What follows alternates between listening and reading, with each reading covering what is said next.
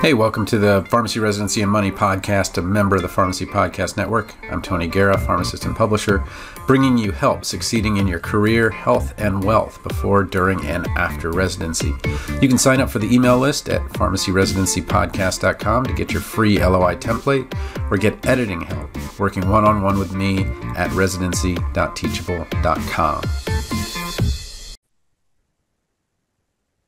All right, welcome to the Pharmacy Residency Podcast, member of the Pharmacy Podcast Network. I'm going to share my screen here.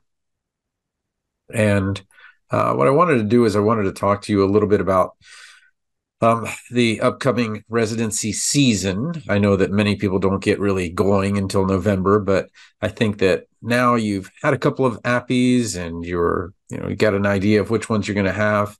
And a lot of pieces need to come together as you move forward. But the big thing is that many of you have no idea what you really want to do, what you'd really enjoy doing. It seems like, you do one APPE, you're like, oh my gosh, I want to do pediatrics. And then you do another APPE and you're like, oh my gosh, critical care, it's so cool.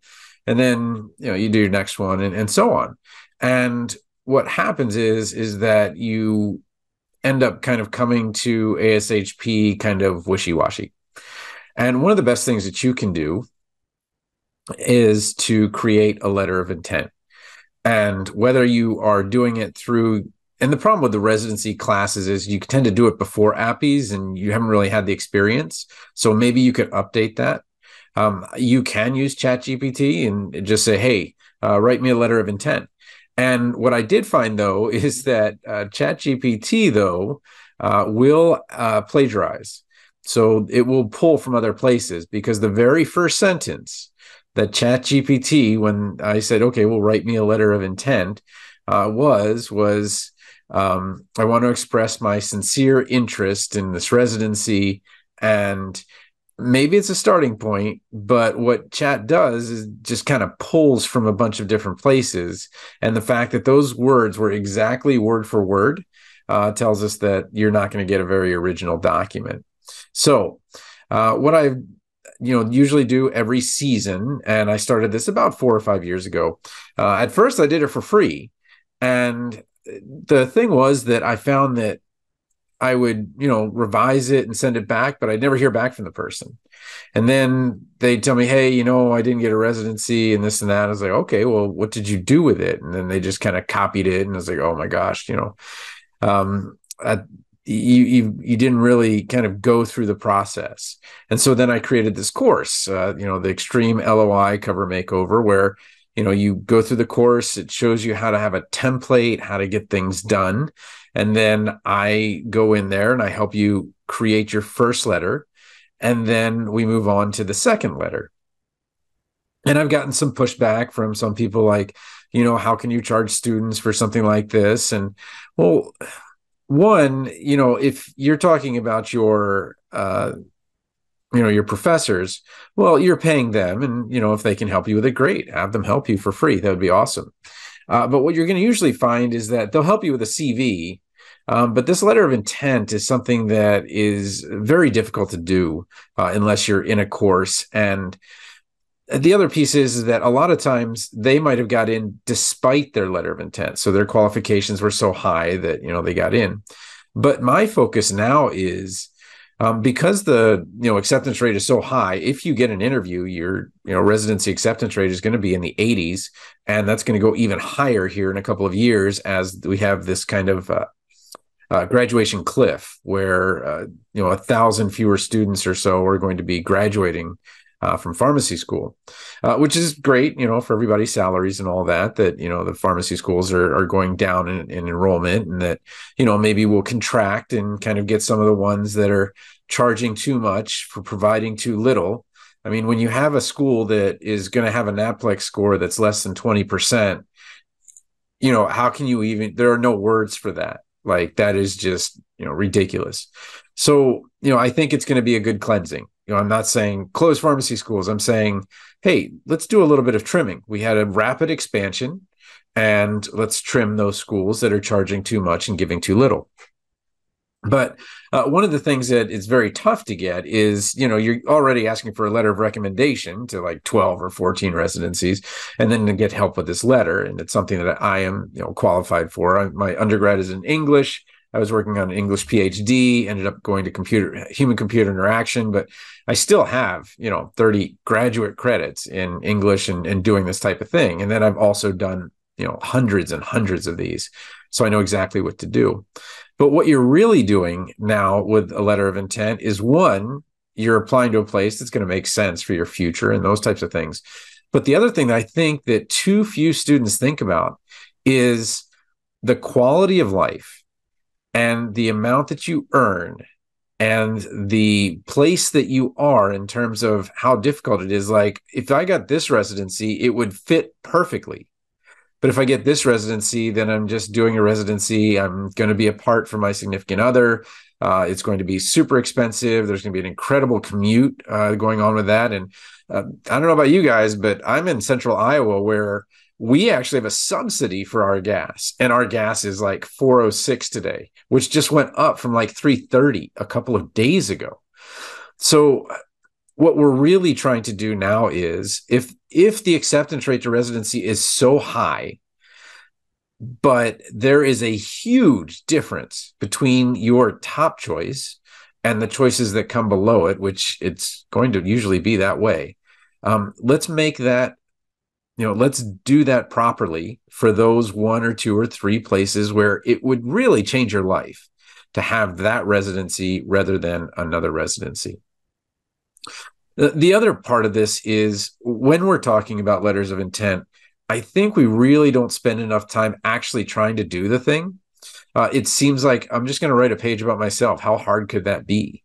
Well, you're writing a page about yourself and summarizing yourself, but also how good of a match you are.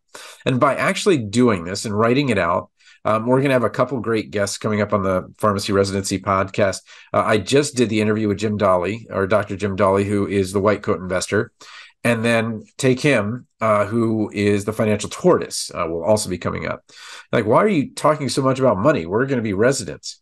Well, what makes it possible for you to finish the residency, to have a good quality of life with your residency, to have a significant other, or be able to even have that relationship with someone, is that you are in the right residency. And it's no secret that 80% of the applications go to 20% of the residencies. So, if you want to get a residency because most residencies that have a great quality of life, have a great graduation rate, have a great experience, are going to be much more difficult to get, much lower than that 85%, then you're going to want professional help. And so if you have somebody at the school that can do it for you, you know what? By all means, have them do it, right? If they can help you, great. But what I found is that this is something that slips through the cracks because of the way that pharmacy school is set up. It's set up for them to be interactive with you, especially at the smaller privates. I find that the student and relationship with the professors and everything is very strong in years 1 to 3. But I think after, this third or fourth APPE, we're in block 4 here in Iowa. After this fourth APPE, you're like, I don't even feel connected to my school, much less my classmates, much less anyone. Like, I'm just done. Like, I'm just out here. And at first it was like, okay, great. I'm going into the world. But now you're like, okay, I don't have that support that I needed. And I certainly don't have time to write these letters and so forth. And so this is something I've professionally done. But some people are like, oh, $95, that's a little bit tough. So Teachable has this new thing now where you can do a referral.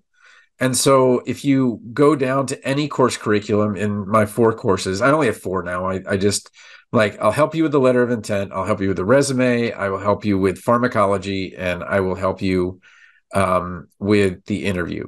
That's it.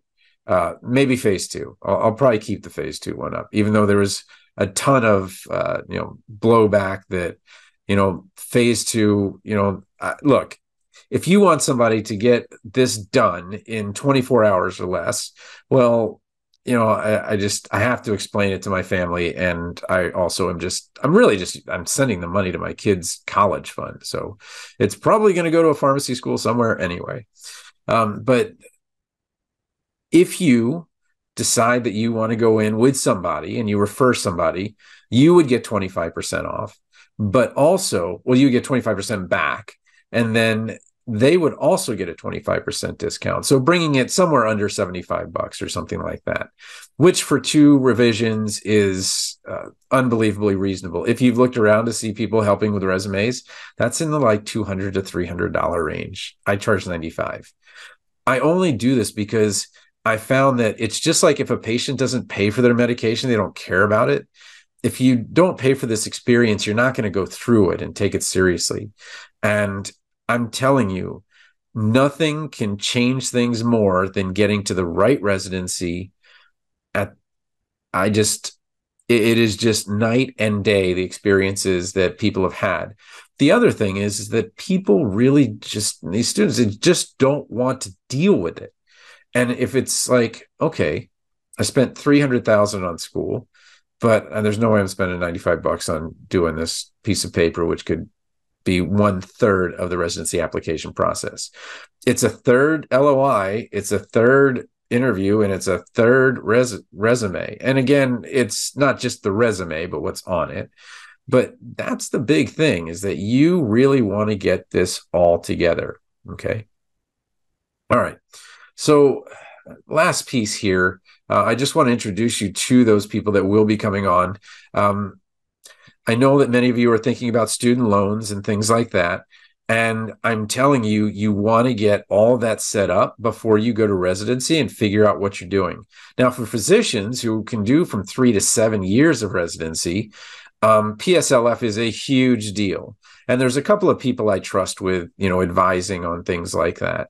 I trust PharmD Financial, Derek Delaney. I trust the student loan planner, and I trust your financial pharmacist. Those are the 3 people that I would trust. But if you want to kind of start getting that education, the White Coat Investor is fantastic. It's not just about investing in stocks and things like that. It's actually a very small part of what they do. But he has a short video about the ultimate guide to student loan debt management for doctors, a deep dive by the White Coat Investor. And this is one of his very top ones. Now, it's probably not going to include the SAVE plan because it was done 4 years ago. You're going to want to get some help with that. But again, just kind of introducing you to Jim Dolly, who is the White Coat Investor. And then someone who I really like in terms of what he does and just kind of the way that he does it is Take Him, who is the Financial Tortoise.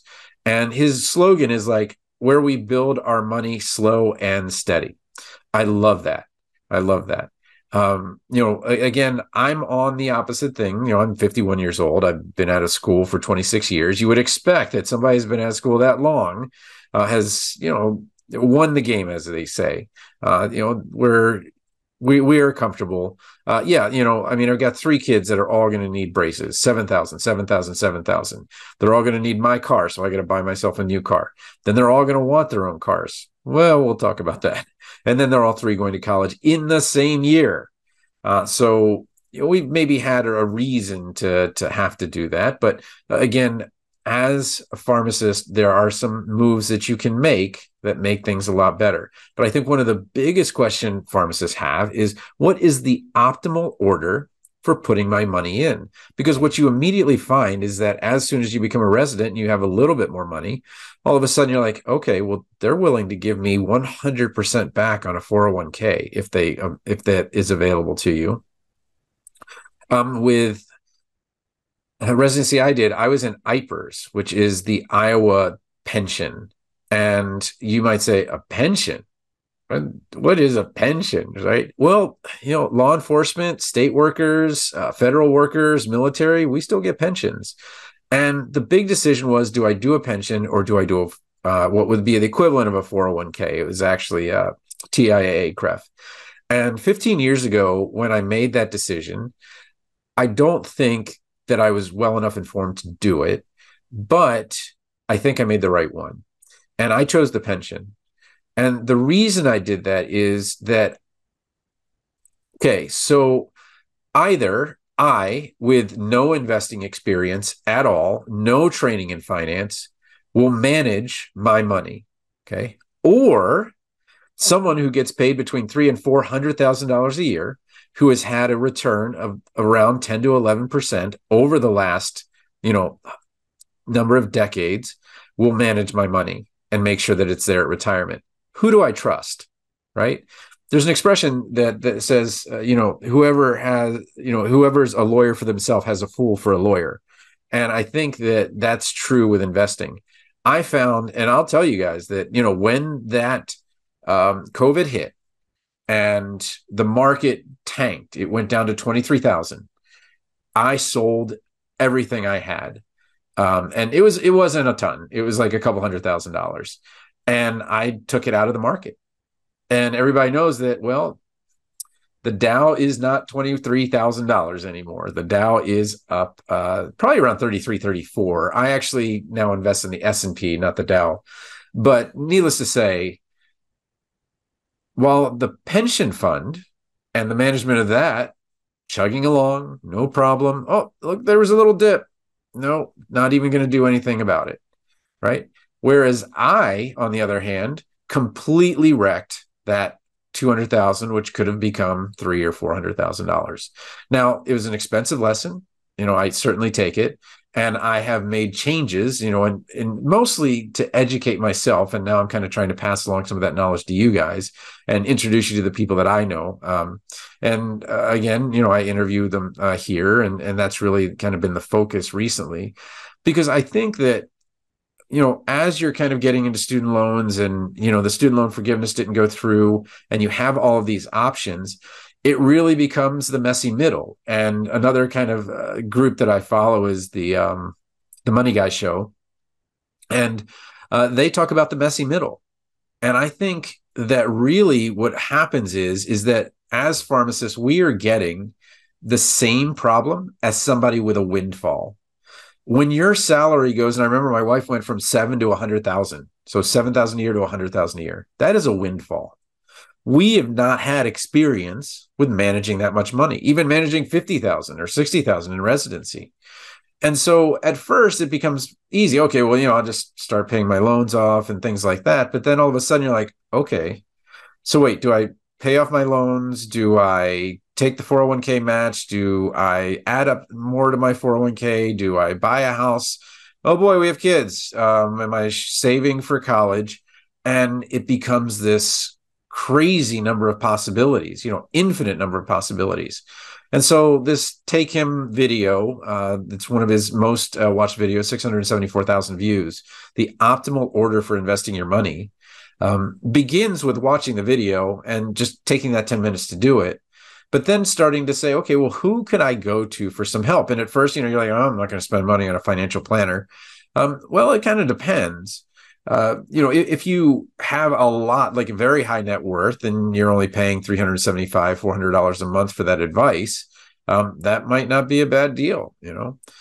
If you, on the other hand, for example, we would have over $1 million in assets under management, and 1% of that would be $10,000 a year, right?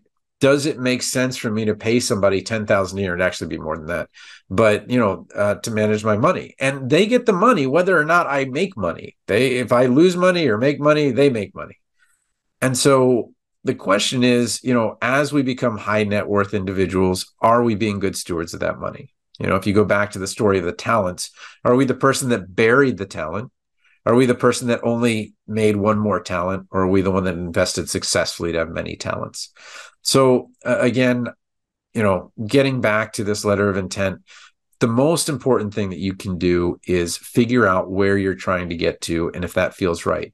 I've had so many people say, oh my gosh, I totally want to do the UNC or Vanderbilt or Cedars-Sinai or, Arthur Anderson. I've got CPA on the brain, MD Anderson, Mayo Clinic, all of these. And then they start writing the letter and then they realize that, you know what? This is not for me. This is not the place for me. And then they start looking at some other places. And then they start looking and really seeing that through writing this, that, they're finding that, this is where they really want to be. So, as we kind of get through that, I think that it's critical that you do this, whether with someone else, with me, whatever. But again, I've set it up in such a way that you can just go to the course curriculum.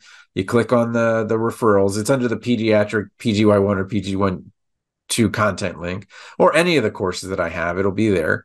And, work with somebody else. Go work with me, and then have somebody else that's there kind of going along with this with you. And I think that that's kind of the best way to do it. I'm going to limit this really. I've done hundreds of these, and honestly, I get the same warm, fuzzy feeling from just working with 20 or 30 people. So I think I'm going to kind of keep it limited to that. But again, you guys are the crew that follows me. I just wanted to put this out there for you. And again, what I care about is your success.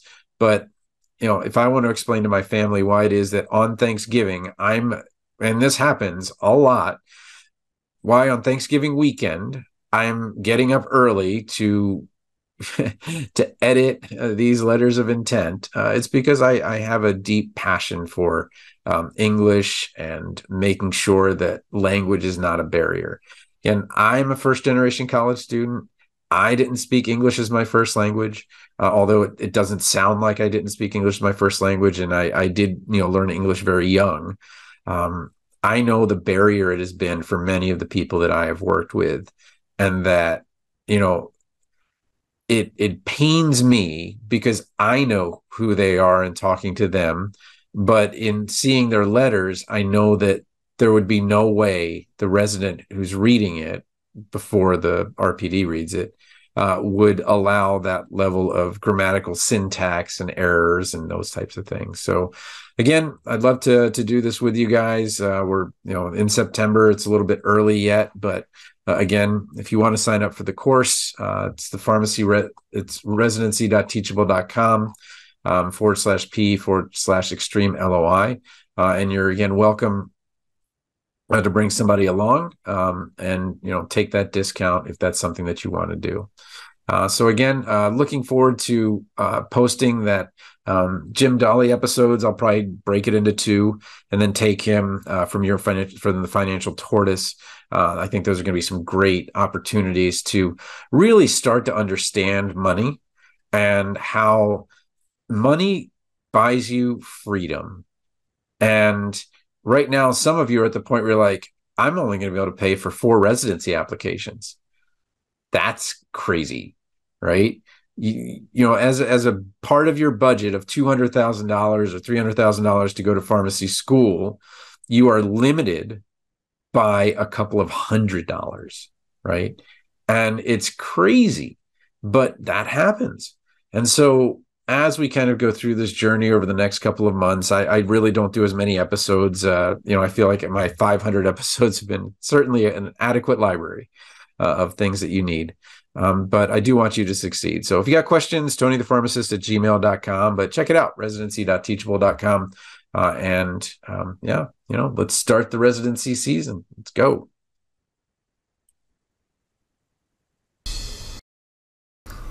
This has been the Pharmacy Residency and Money Podcast, a member of the Pharmacy Podcast Network. You might want to check out our available residency audiobooks at pharmacyresidencypodcast.com /books, or you can get your first book free if you've never been on Audible before. You can work one-on-one with me to get a better residency that will better suit your career, health, and wealth at residency.teachable.com. Feel free to send an invite to Tony PharmD on LinkedIn or email me at tonythepharmacist@gmail.com. Music was by Policy.